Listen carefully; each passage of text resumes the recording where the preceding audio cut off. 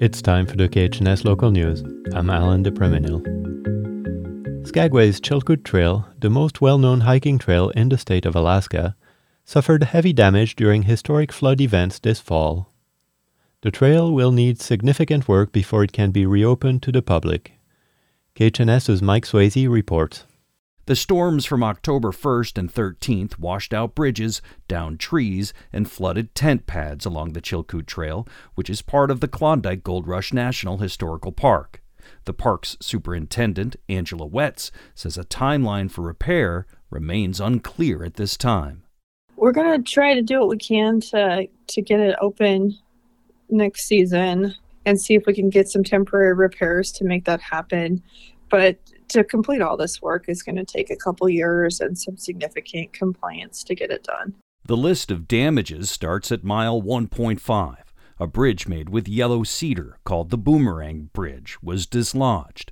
Then a third of a mile further up the trail, the Steel 1 Bridge was washed downstream as the river widened, creating a gap that the bridge likely won't be able to span in the future. It might require a new bridge. I don't know how much damage structurally it sustained when it washed down.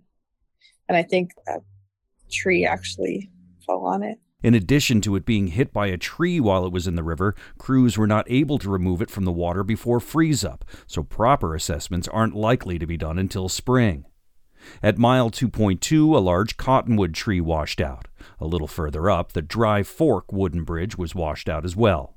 The beaver ponds drained, causing problems with wooden debris and boardwalks. The South Ditch Bridge washed out between the beaver ponds and Canyon City. Several half-log bridges were dislodged, as was the bridge at Canyon City. That will need to be either reset or rerouted. Water has found its way underneath several Canyon City tent pads, which will need to be dealt with if it remains. There was a washout at Pleasant Camp and significant damage at Sheep Camp. There was some drastic movement of the river channel right there. And actually where that helipad was, the helipad's actually out in an island in the middle of the river. So that doesn't work so well. In August of 2021, there was a flood that caused a rock slide at Sheep Camp. And since water is pouring down those rocks, it's possible they'll need to build a bridge to span the slide area. Wet says that the first section of the Chilkoot Trail that hike and float operators utilize should be able to be open next season, though it may not happen before cruise ships start arriving in late April. This all comes as the park works with Parks Canada, Customs and Border Patrol, and White Pass and Yukon Route to fully reopen the trail for the first time since pandemic-related closures went into effect in 2020. Reporting from Skagway, I'm Mike Swayze. The Chilkat Center resonates with holiday music this week. Students from 6th to 12th grade performed on Wednesday night, and elementary school students are performing tonight, Thursday night. This is the occasion to showcase the work they do in music class. Matt Davis is the high school music teacher. The 6th grade did a great job. They sounded wonderful, just like they've always sounded. They had a nice big sound. They've got alto instruments, bass instruments, tenor instruments, trumpets, flutes. With the junior high group, their first song went really well. The second song, we made it through, although it was kind of exciting in the middle. So the high school groups, we had some people that weren't there and we had to make some adjustments. Davis uses the phrase making memories as a euphemism for when things don't go as planned. I said to them about our best performances, they just go flawlessly. We're rehearsing, everything goes normally, everybody shows up, everybody has their things, we play our music, it sounds just like we did in rehearsal, and we come away and we think, oh, that went really well. But looking back, can we remember those concerts? And we can kind of remember. Mainly, we remembered it just went really well. But I think this one made some excellent memories for especially some of the high school kids. And we had a great time talking about it afterwards.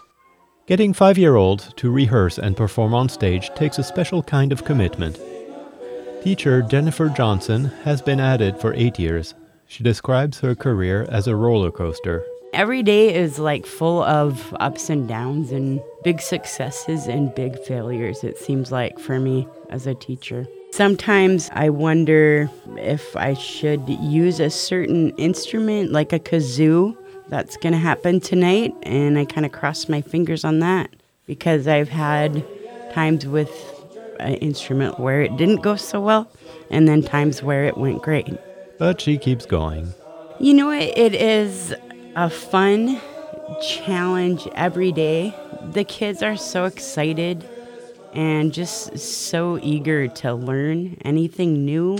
It just takes a lot of love and patience, and I always look at how I do in a day, and I'm like, okay, how can I handle that situation better? They're amazing. They love performing.